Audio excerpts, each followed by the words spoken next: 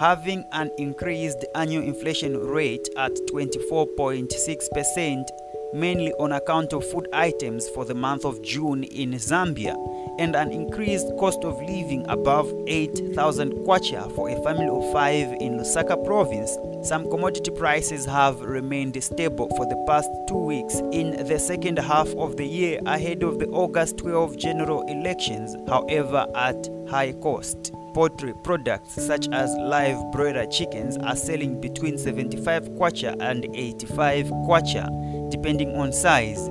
Chicken layers 70 kwacha to 100 kwacha, Gomora chicken 190 kwacha, village chicken roasters 150 kwacha, and guinea fowls at 120 kwacha each.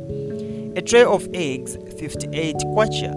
Cooking oil prices have also remained stable with 5 liters between 217 kwacha to 220 kwacha and 2.5 liters 109 kwacha 50 ngwe and 111 kwacha 2 liters at 89 kwacha and 94 kwacha respectively.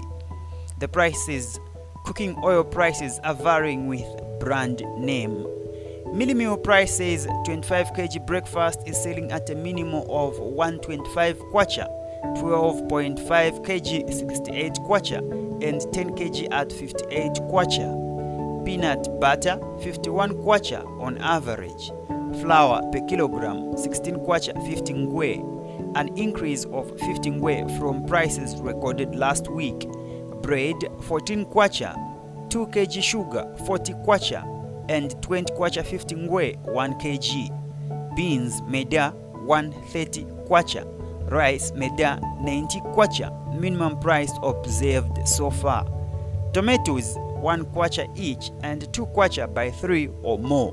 Onion 1 kwacha depending on size. Okra 2 kwacha, impwa 2 kwacha, and cabbage 5 kwacha, minimum price observed so far.